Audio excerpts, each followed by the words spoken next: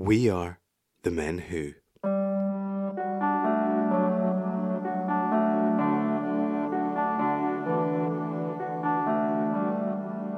It's not a comfortable or easy process, so don't try and make it one. Grieving is a natural process, but so is you feeling frightened.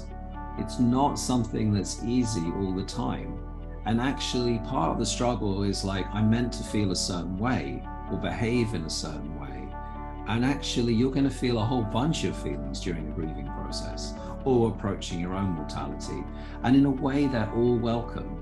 And the more we can just be with them all and just let them flow through, not like pick one, then the easier it gets. And that might sound quite counterintuitive to people living in a culture where it needs to be neat and tidy. But honestly, that's really the easier and honest way. Welcome to the Men Who Talk, the men's mental well-being podcast brought to you by the Men Who. The Men Who is a men's collective for actively maintaining positive mental well-being.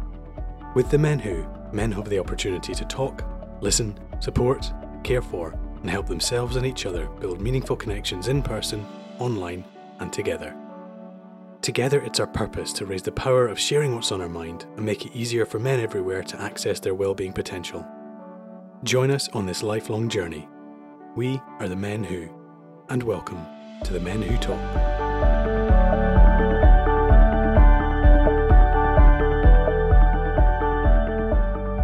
Frederick, my friend, a very, very warm welcome to the Men Who Talk podcast. How are you today, mate? I'm doing rather well, all things considered. All things considered. Happy to be here and to get into this pithy topic with you. This pithy topic, which we shall introduce in a moment, but I feel that we should put a little asterisk for some listeners who have seen us in conversation before, because we know each other from the Scotch whisky industry, which we both are involved with in different ways, and we've spoken before in that capacity. But we're here to talk about something very different today, along the topic of well-being and men's mental well-being, aren't we? That's right, and in a way, this is all to do with my so-called day job. My day job being a therapist and a counsellor and a bunch of other things, working with people and helping them and their mental well-being. So it's quite nice to put my other hat on for a change.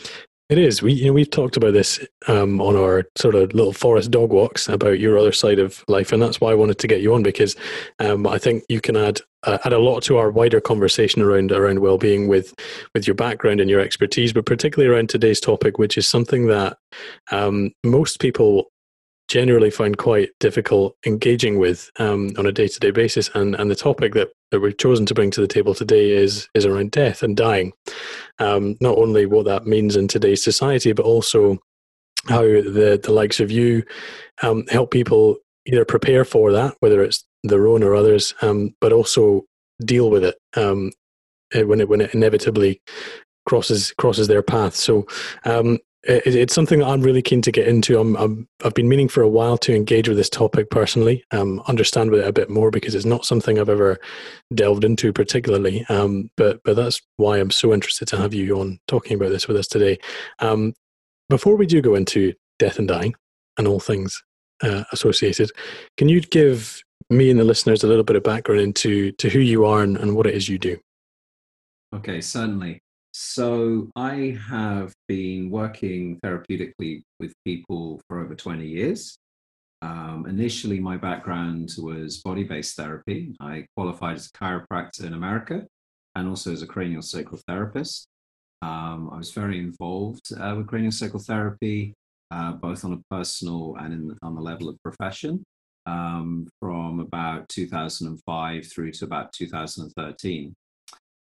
During my time working with people with a hands-on capacity, I started to notice that there was a whole other level that wasn't being addressed, i.e. what were the problems that people were coming on more psychologically, perhaps more spiritually, and what they essentially were bringing to the table. So in 2011, I added or started to train in counselling psychotherapy in London, where I was living at the time. And as I came to the end of my training, one of the things we had to do was a whole bunch of placement hours. And because I already had a therapy background, I was able to get what I consider rather juicy placement at a hospice in East London. And so most people are like, why do you want to go and work in a hospice? Well, as we'll get into today, it's an incredibly rewarding place to work. And I was all about working with death and dying for about 3.5 years while I worked there. And I think also critically, whilst we may be focusing around how does it affect men today, there was also a multicultural perspective. I think there were 60 different languages being spoken in that hospice environment because of where it was in Hackney. So that added something else, especially around people's beliefs to death and dying. And then alongside all of that, I've also studied various forms of shamanism and shamanic healing. And I'm happy to come back and talk about that another time. Yes. I certainly worked with a number of different indigenous elders in North America. And then I also have studied with a number of different Tibetan masters as well. And all of these sort of threads I pull together in the work that I do now. I don't specifically say I only work with people who are dying and who have issues around that. In fact, I work with people of all ages. But of course, through my website and my blog, people come to me when they're dealing with these issues. So it is something that I see in my practice, certainly on a weekly basis.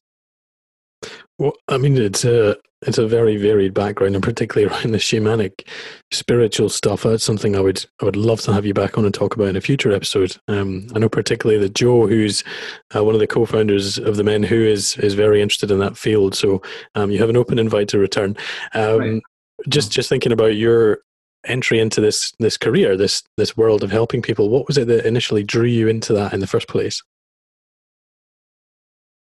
Great question. So I go way back to, I think, experiences of healing and energy and landscape.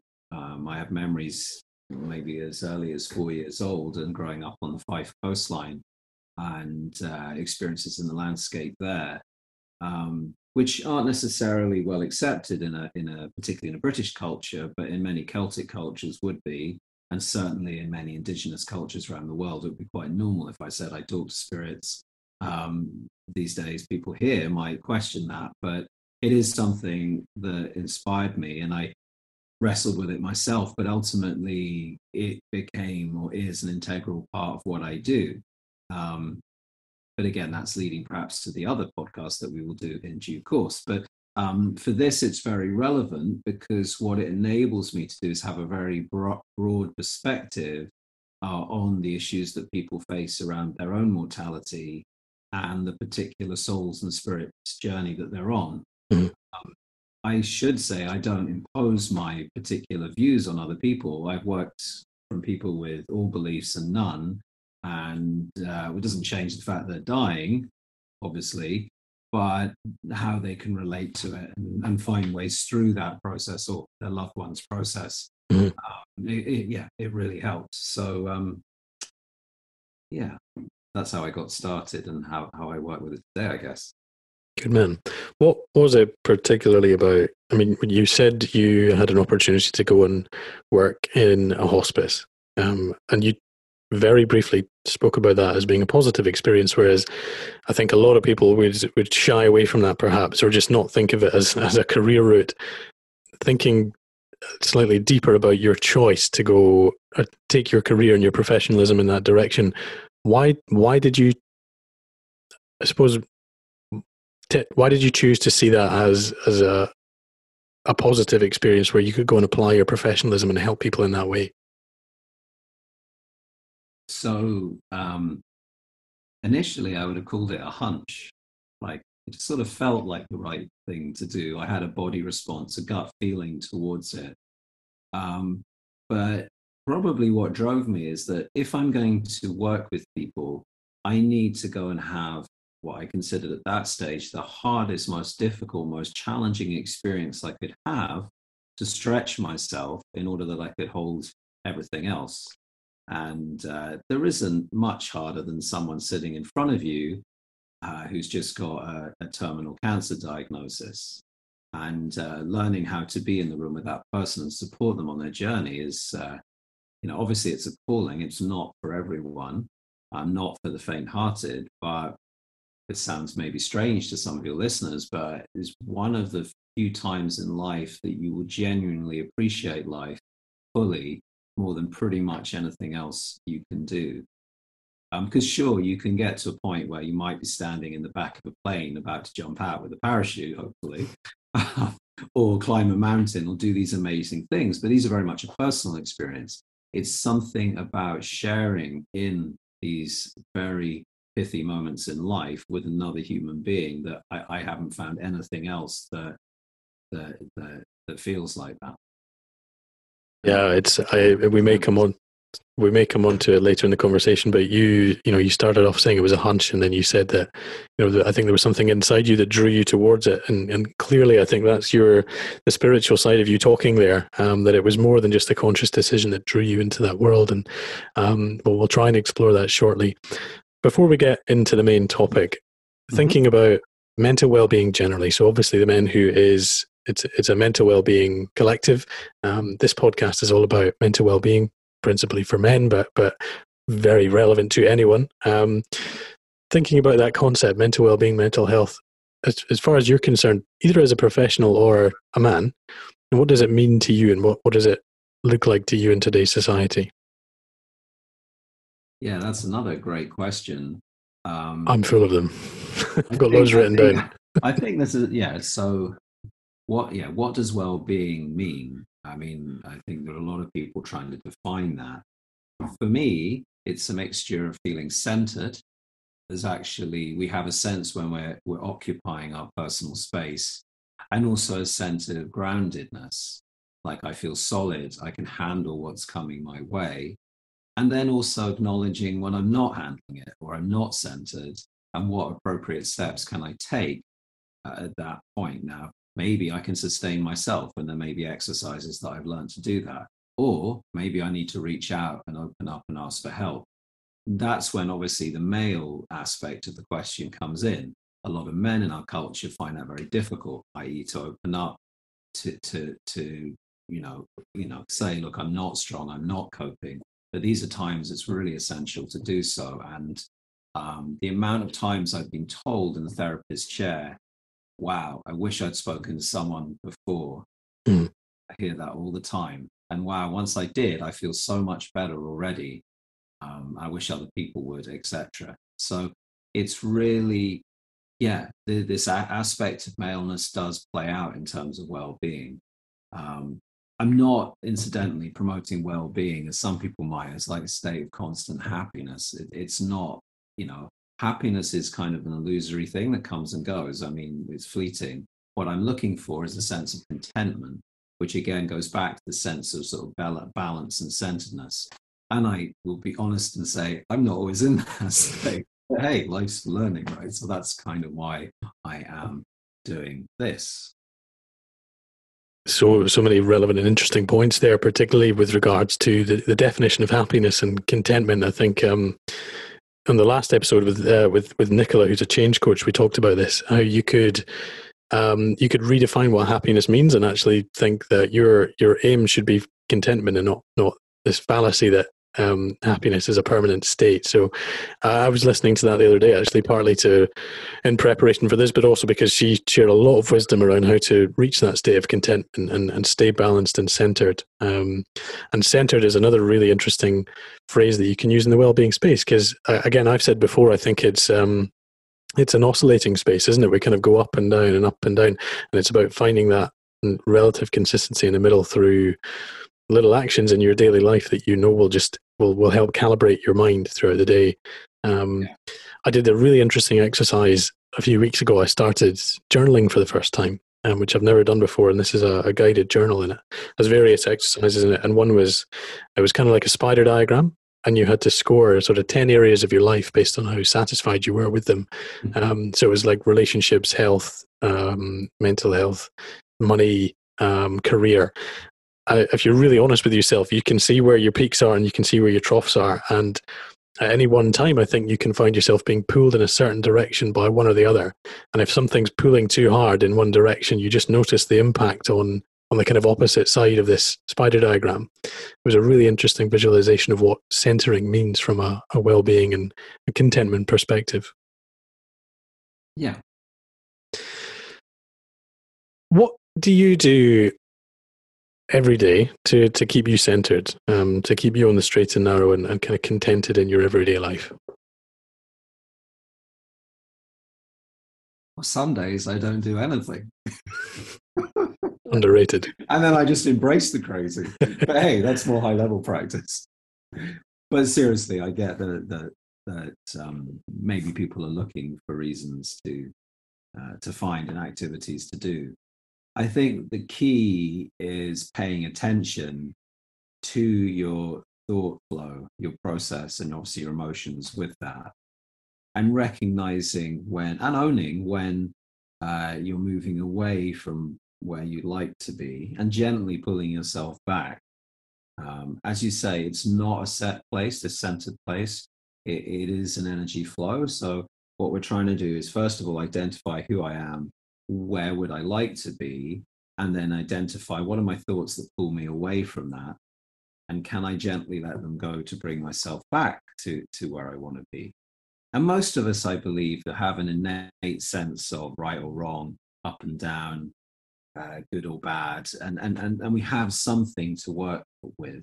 Not everyone, and this is obviously when we get into deeper discussions about true mental health issues, and when people lose that and need proper professional help, maybe even moving towards psychiatric. I don't think, I've certainly worked with people who aren't able to locate their center definitively and need help with that. Mm-hmm. Generally, most of us start and can build a sense of that. So what I do, I find myself that really helps is simple activities. There is a lot to be gained from emptying the dishwasher in a mindful way, or going on a dog walk in nature and paying attention to things around you. And just really then from that, how you converse with others. You know, where are you at? Where is your mind at? By paying attention to stuff, you can get a lot of results pretty quickly. And you don't have to try too hard. And people often ask, what about meditation? Well, of course, occasionally I get the opportunity when I'm not super busy to sit down and just center myself. But the main purpose of meditation is trying to lay the groundwork for this practice of paying attention. And so if your mind is stable enough, you should find it more and more easy. And of course, there are going to be days when you're feeling like I'm a million miles away. And okay, what do I need when I'm a million miles away from myself today? Maybe it's rest. Maybe I need a break. Maybe I need to apologize to someone. Maybe I need to apologize to myself. None of this is beyond common sense, but equally, it does require a little bit of effort. But the result is generally a nice one. Like, as our mind stabilizes and we feel more centered, so the world starts to seem more like that around us.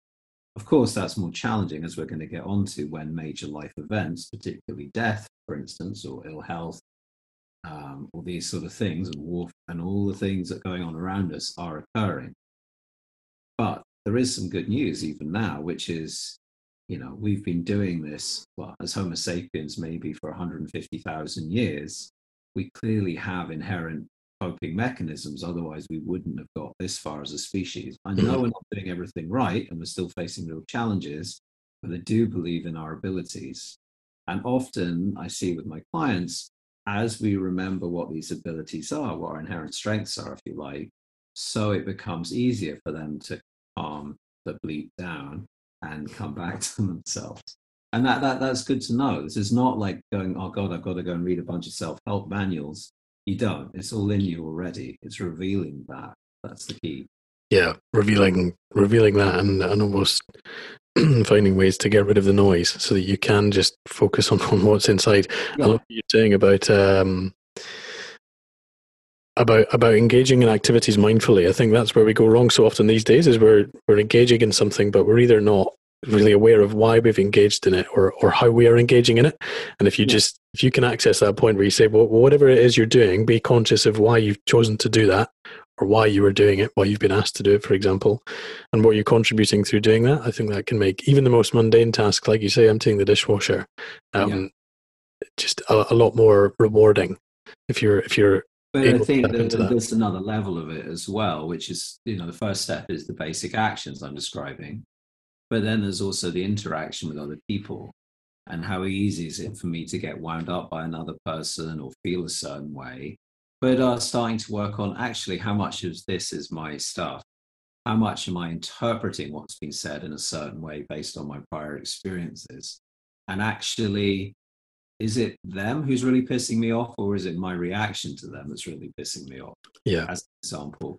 That's also important because we're going to pick, as I said, one of the most important topics today, which is death, which I would like to say rings everyone's bell pretty much louder than anything else, and it's waiting for us. So it's kind of like how we approach that and our attitudes towards it. Well, it teaches us a lot about ourselves, but also it helps us see more clearly. Like, it's a massive topic. We could spend an hour and a half talking about it, no doubt. But how can we exist knowing that we are finite, at least in this form? Yeah. Well, look, let's move into that part of the conversation. As I said at the top of the show, from a very personal perspective, it's something I would like to engage with and understand, not just from a hypothetical point of view, but also my feelings towards it a lot more, because like most people, I expect listening to this podcast, it's not something that they will have ever mindfully engaged in, to come back to what we were just talking about.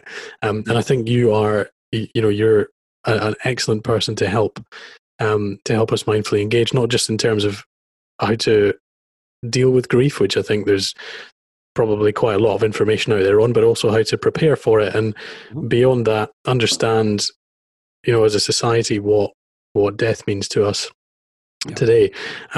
Starting there, actually, I think when you look back in history, 50, 100, 200 years ago, society's relationship with death, whether in the UK or globally, I think was very different to how it is today.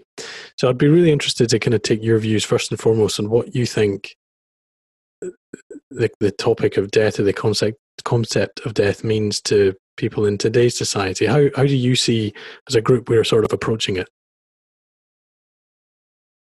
Yeah, well, I think we need to clarify that a bit. You could break it down a bit more by saying European society, and then you could break it down a bit more by even saying British society, because it definitely varies from country to country, even within Europe. Mm-hmm. The benefit of how health has advanced in the last 100, 200 years is we no longer see people dying around us and frequently. And whilst we've had a COVID pandemic, even that has been fairly sanitized. Like, death has happened in hospitals behind closed doors. This is a very new phenomenon for us. Until recently, most of us probably wouldn't have lived beyond 40 years old. And that can be pretty mind-blowing. Like, right now, I would be an elderly man. I'm aged 49, whereas these days we can extend life well into our 70s, 80s, and perhaps even beyond. So that's something. Aging is also a really important part of this. But yeah, so death is not very present in our culture. It's alluded to, and obviously we see it in a film, but the representation of death in film is often very inaccurate, and is more about generating feelings of excitement, if it's a thriller, say, or horror, etc., etc. But it's not actually how death occurs for most people most of the time. So yeah, the absence of death in our society, absence creates unknown. With the unknown comes the difficult feelings. What is it? The uncertainty, the mystery of it. And, I don't know how to relate to it because I can't find it anywhere. And that freaks us out naturally. Mm-hmm. So we're having actually quite a natural response to the absence of something which until recently was very present with us. So then that becomes an issue. How can I have a better relationship with death? And I don't want to jump ahead because I can see where we might get to. This isn't my monologue. So yeah, keep asking. Continue.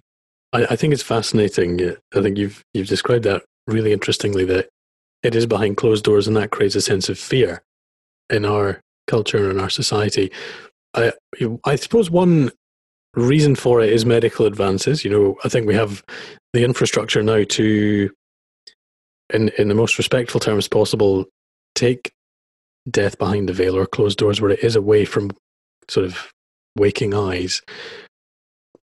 But do you think there's anything else that, why have we decided to do that as a society? At what point did we sort of say, we no longer want this to be part of our conscious experience? We want to remove that from the conversation. Well, that's a huge question of itself, like precisely how or when did it happen? I mean, I think it's clearly related to, you mentioned medical technology, but also the whole flow of industrial revolution. And,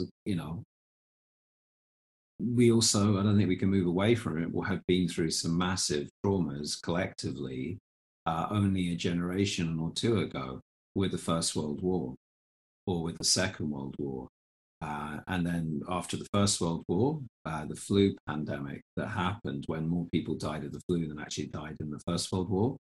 And so we went from, the whole relationship changed when before that it was more just a relative we perhaps knew or a friend, to it happening on an industrial scale. And we moved away from that, perhaps out of shock. I'm sure it's not the only reason. And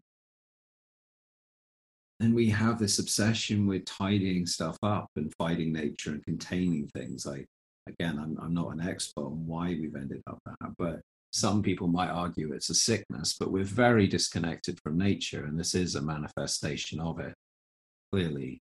And you haven't asked me yet my main philosophical view that death is inherently a life process, and it's completely a natural part of life. And somehow we've separated it out into this fearful thing, and then it's to be avoided or moved away from at all costs. And actually it's not. It's as natural as breathing. And if people get into themselves that actually I'm going to die, but it doesn't have to be bad. And when I get that, the most of us it'll just happen and it will be okay. And actually really take on board that it will be okay. And actually what people are more afraid of is not the actual final breath or the death, but it's the suffering that leads up to the death. That's the thing that's freaking people out. How do they work whilst they're living and breathing with the amount of suffering they may need to go to with no particular happy ending in sight? When all they've been sold, or maybe that's controversial, what's offered in our culture is constant happy endings and illusions of happiness, which just aren't real, as we're beginning to find out. But anyway. So picking up there on that word there, because this was going through my mind while you were explaining that. The word sold. To what extent do you think, let's say, capitalism or industrialization has played a hand in changing our views towards death? Do you think there is a kind of so-called marketing effort to say this isn't a nice thing, you should all stay away from it, let us handle it and create an industry out of it? Well, it's multi-layered, because as well as dealing with issues around our dirty mortality, it's also our addiction to killing animals and how we process meat, turn living beings into food stuff. Now, I'm not sitting here as a vegetarian. I still eat meat, I eat fish, but I'm consciously aware of what happens around farming and the processes with that.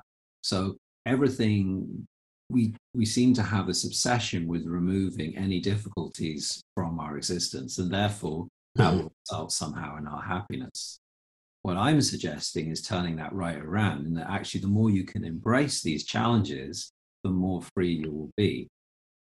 And that's the liberating thing in all of this. If I can come to terms with death and embrace it somewhat, I will fundamentally be happier, because I will be less afraid. If I understand what's going on with my food supply, I can make better choices. It's, if I don't know anything and I think food just comes in a packet, well, I don't need to explain that to your listeners why that's probably not the best view. So this is all about getting real with challenging stuff, but not to cause suffering to anyone, but actually to liberate ourselves a bit.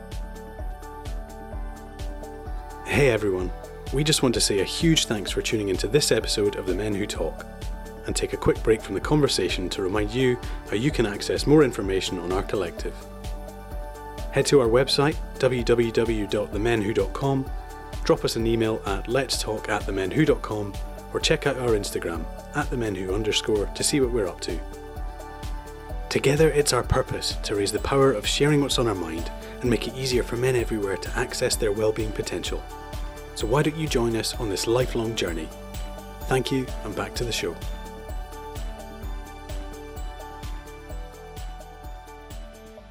My next question is about positively engaging with death whilst we're alive. But before I get onto that, do you think so-called Western societies, because I absolutely take your point that it differs on a very geographical level, cultural level, but do you think so-called Western societies will ever reintegrate death back into society in a more positive way? Can you see that ever happening, or do you think that's just something that we're never really going to bring into our lives again? I mean, my feeling right now is that we will have to engage with some major situations which will reframe our perception of death. And what do I mean about that? Well, climate change, the moment we've just had a 40-degree heat wave, what happens when we start to hit 50 degrees in 20 to 30 years' time and people are just dropping dead from heat exhaustion in the street? What happens when COVID just seems like a picnic with, potential plagues and all the rest? It sounds terribly bleak. It doesn't have to be like that. I think we all know that. But we seem pretty much hell-bent on going down a challenging road at the moment. So confrontation with major things, as I said earlier, does change our view about stuff.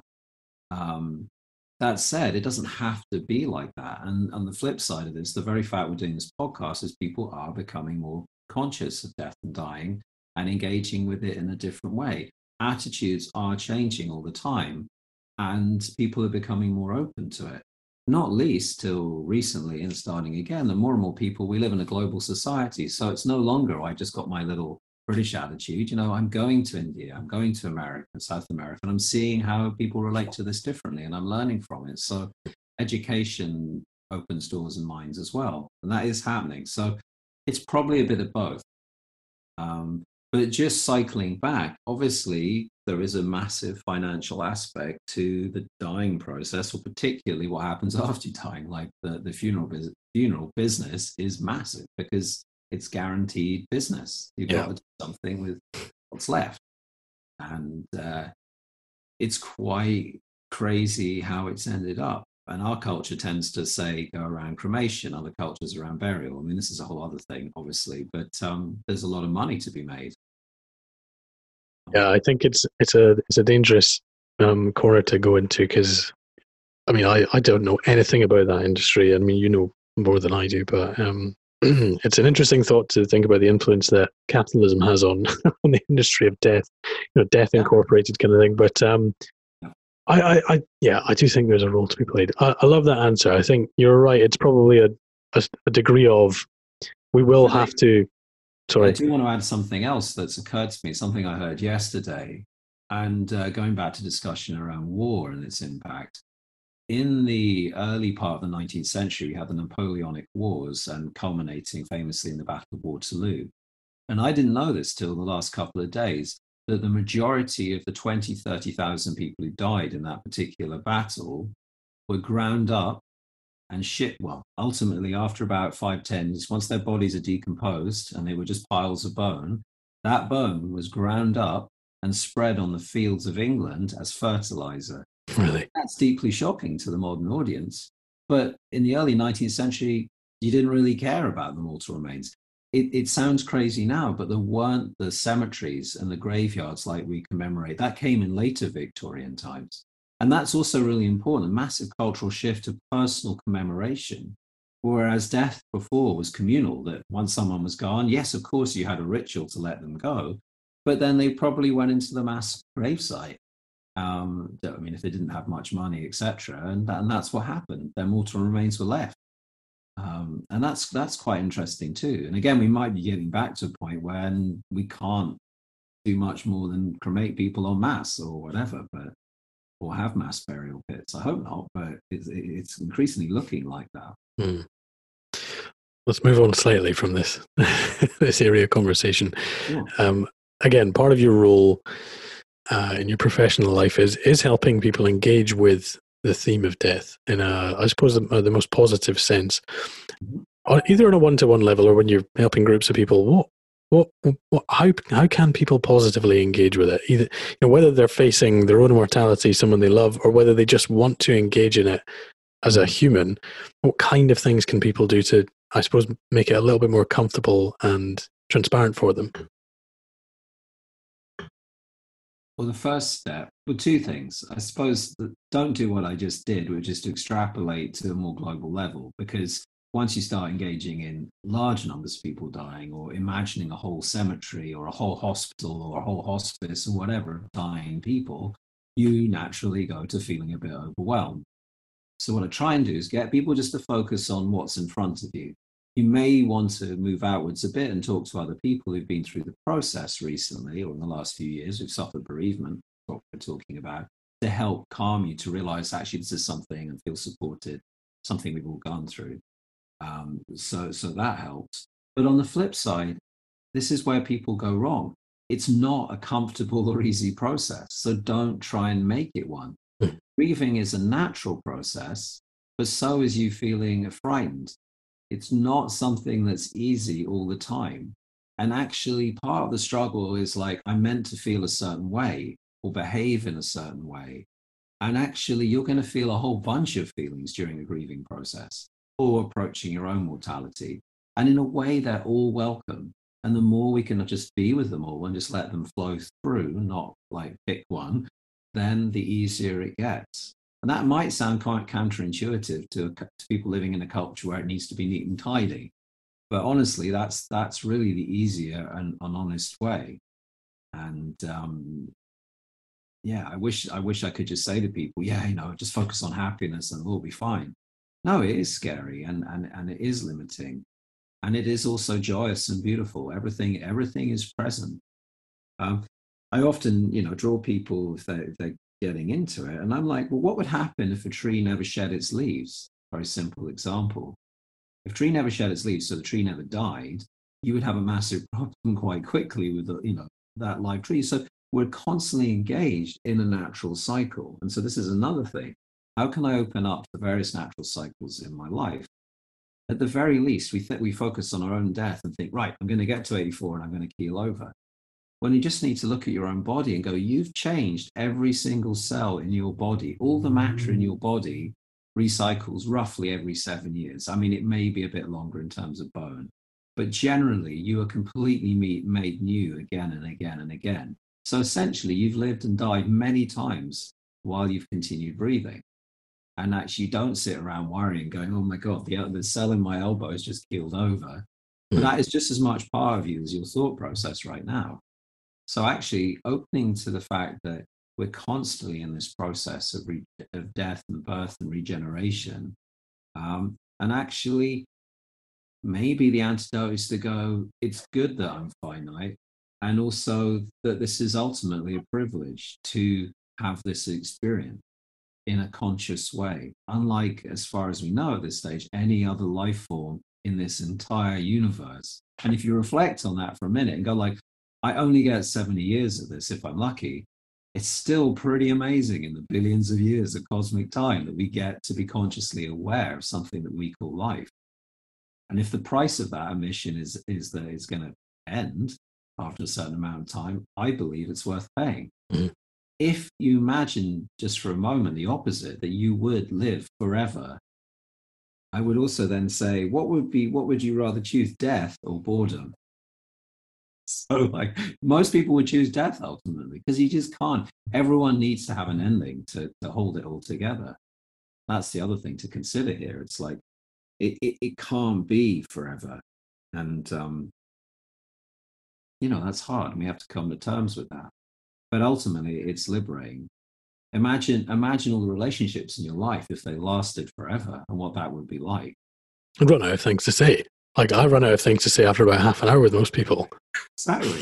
I don't, but maybe 3 hours. Well, that's mainly an indictment on me because I'm the boring one. Or I just take it into some awkward space and then realise I shouldn't have gone down that route. Yeah. I'm at risk of doing that right now. I think what you're saying about helping people understand that it is natural and getting over this maybe cultural or societal feeling that it isn't natural. And I do think that exists in some people's minds, that it's somehow not a natural thing or not a part of life. I think that is a very comforting way of looking at it. Another thing I wouldn't mind your kind of guidance or experience on is, so often in life we find ourselves as the shoulder to be cried on. We have a close friend or relative who is grieving or is preparing to grieve.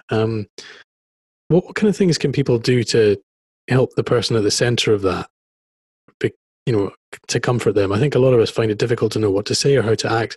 But what kinds of things can we do to help them on the way?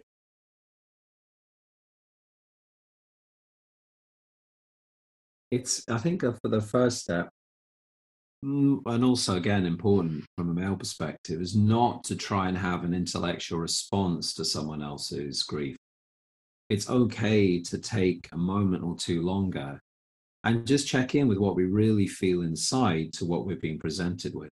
You could also basically call this empathy. Like if we bring in empathy to that person and allow the empathy to guide us, and just what words come with that. And that's often very consoling. The mere sense that someone else is with you when you feel the feelings that you're having in the grieving process is really, really great and means a lot. And even if you can't quite reach it, it provides a bit of a container to what's going on.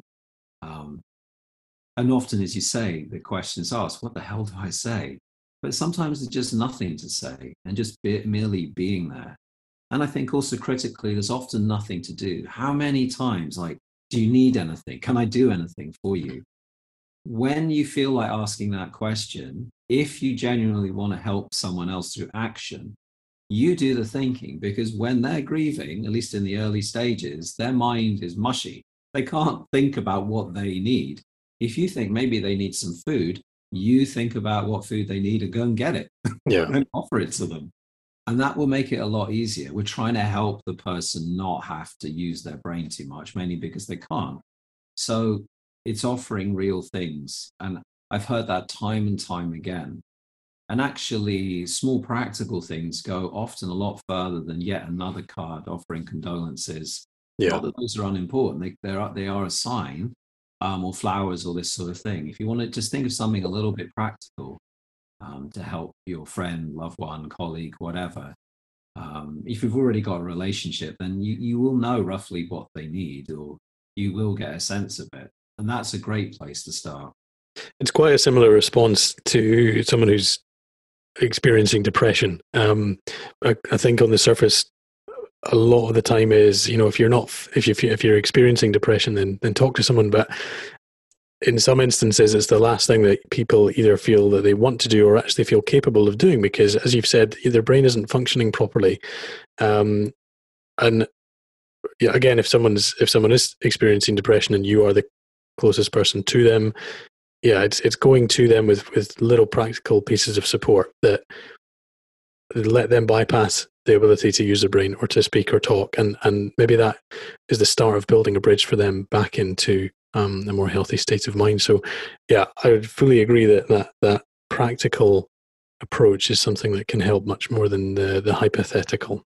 And it's really, I mean, you mentioned depression, and obviously, as I said, grieving is a natural process, and so brain chemistry changes, and we're having a different experience. People will feel altered, and you're not necessarily relating to the normal day-to-day person, at least for a while, and then depending on the nature of the relationship, the person that's been lost, that may be for a few months even. But just a bit of tolerance, and to go, okay, I can honor the natural process. Not take it too personally if they get angry, because they might. Anger is an important and integral part to grief as well. People often get troubled by that. Or even if they're laughing, and you might be going, oh, that's not inappropriate. How can they be happy now? They're not. They're just going through the various things they need to go through to integrate the fact that the person that they knew and loved well is no longer present physically in the room, or will ever be again with them. Yeah, it's a difficult topic, but you've helped us navigate it eloquently, bringing your your professional experience, but also your human experience to the front here. So thank you for helping me, first and foremost, engage with this in a way that I haven't before, and certainly the listeners as well. What I'm keen to do is make sure that your details are in the show notes, should anyone feel the need or the wish to reach Right. out to you for a bit more support. But superb. Well, before we wrap up, I want to bring us back out of the main topic and just back into mental well-being generally, and maybe offer a bit of guidance or advice to the listeners based on your experience. So, if I could ask you, if someone came to you, a friend or a colleague or an acquaintance, and told you that they were struggling a bit, based on all of your experience, what one piece of guidance would you offer them to help cultivate a better mental state? Well, first of all, I would try and find out what are they struggling with. What is the nature of the struggle, and then probably ask myself the question, well, what does this struggling need? And as I said earlier, most of us will have some answers for that. We don't need to be all and everything to someone going through bereavement. We might just need to be something for some time, like, as you said, like a shoulder to cry on, a hug, someone to talk to go for a meal with, to have some food cooked for, to have a walk with, or to give space for someone to be left alone, just knowing there's someone else in the house, so they don't have to be by themselves in that initial phase. Again, we get out of our minds and what we think, and more into like, what do we feel this person on, and kind of trust that intuition more, we will usually come with the answer. Importantly, though, if we feel like, well, this is getting too much, this is a bit beyond me because I feel too shaken up, then it's a time like, well, maybe I can help this person get some support. And there's a whole bunch of support out there for dealing with these issues. The other thing then is what can I do to pre-prepare? So we've only just started really in the conversation today, but even developing a bit more awareness and having a think about what it means about death and dying for you will help you be ready just a little bit more when these things come up in your life. I think that's, it's kind of paying it forward from the present. And it will be different, but if you've had at least some inkling that death is there and there may be some suffering and what you feel about these things, it will make it easier when it comes around. For sure. Brilliant. Thank you, mate. I'm going to round off with the way we always do, continuing the conversation between guests. So I have a question for you from our previous guest, Nicola, which I'll ask you in a moment. And then if I may ask you to leave a question for our next guest thereafter, I'd be interested to hear what you said.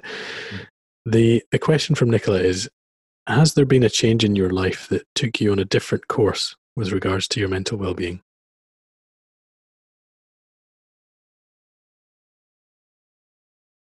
Could be facetious and say being born. Okay, we're getting this is back to the shamanistics. I can think of several moments. For me personally, I think it's a mixture of those moments when we've heard a yes, and that might be a relationship, it might be a place we visited, and we have a certain feeling of just so-ness that I'm meant to be here. There's something happening in this moment that just leaves me feeling connected. And those are the little gifts that we experience in life. And I'm fortunate to have had quite a few of those. But the opposite is also true. There is moments in our life when we've experienced a profound no. And that often ties in with death and bereavement, like when we've lost someone we've loved and, they're no longer here. And how are we going to be? But I think gradually the maturation process that we can all go through psychologically is to realize they're kind of different sides of the same coin, and that we need a bit of both to guide us. And actually our losses are just as important, the things we didn't work out for us in the end, than the things that when we felt super connected. And then the real skill is, can we bring them together inside ourselves? And that's the later stages of the healing. Like, I've lost this person, but I'm also incredibly grateful for what we shared. And somehow the loss and the gratitude reflect back on each other. And and leave us feeling more full. And then I guess our hope is, can we pass that on? Can our lives touch other people in that way? And not in any kind of financial way that may come into it, but more like, can we have shared at least something that we learned and had along the way? At least that's what I think. Yeah, that's what it's all about, ultimately. Just for anyone listening interested on that topic, if you go back to, I think it's episode 3 with Cameron Murdoch, and he talks about living legacy. So passing on wisdom, or I suppose non-financial benefit to people whilst you're alive. What's your legacy before you die? It's very worth a listen. Frederick, to wrap up, do you have a question for our next guest? You're going to die. How do you feel about that? I think that's the deepest question that we've had on the Men Who Talk podcast so far, but an absolutely brilliant one. Thank you. I don't want an angry phone call. Go, you bastard. Why did you ask that? I'll get you back on to apologize. No, I think that's a phenomenal question and obviously very relevant to the topic today. But one final thing, and you asked me how I got started, and I said some stuff about being 4 years old. I died during childbirth. I had the cord wrapped around my neck. I was an emergency C-section. So having then been brought back to life, I guess gave me some awareness that this was a very real possibility from a very early age. So I didn't necessarily know it intellectually at that point for obvious reasons. But there is a sense of like, wow, you can go through some pretty tough stuff with our living process here. And yet there's great conversation and story. And of course, we haven't mentioned whiskey, but you'll have to ask me that. Well, I was going to say, it's actually been quite nice to have a conversation with you that isn't about whiskey for once. I feel it's been a bit more serious, but we have plenty of time for that, hopefully. Maybe that's the balancing. yeah, maybe.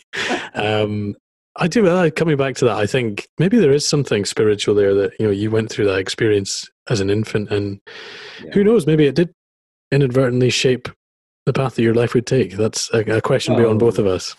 And I would have talked about adoption as another issue, but given that I was then adopted, it had a pretty profound impact on me. So I'm sure that was relevant.